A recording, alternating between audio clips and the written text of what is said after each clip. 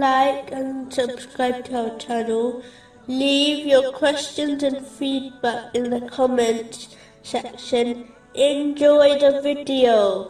Continuing from the last podcast, which was discussing chapter 66, verse 4. Then indeed Allah is his protector, and Gabriel and the righteous of the believers and the angels, moreover, are his assistants. Specifically, it was discussing a narration found in Jami Tirmizi, number 1931, which advises that whoever protects the honor of another will be protected from hellfire by Allah, the Exalted. This narration clearly shows that a Muslim benefits from supporting others, so even if they are too preoccupied from caring about others, they should at least act in this manner for their own sake. But the one who fails to defend the honor of others when they have the opportunity and strength to do so, without fearing being harmed, should fear that Allah, the Exalted, will not protect their honor in a time and place where it is being violated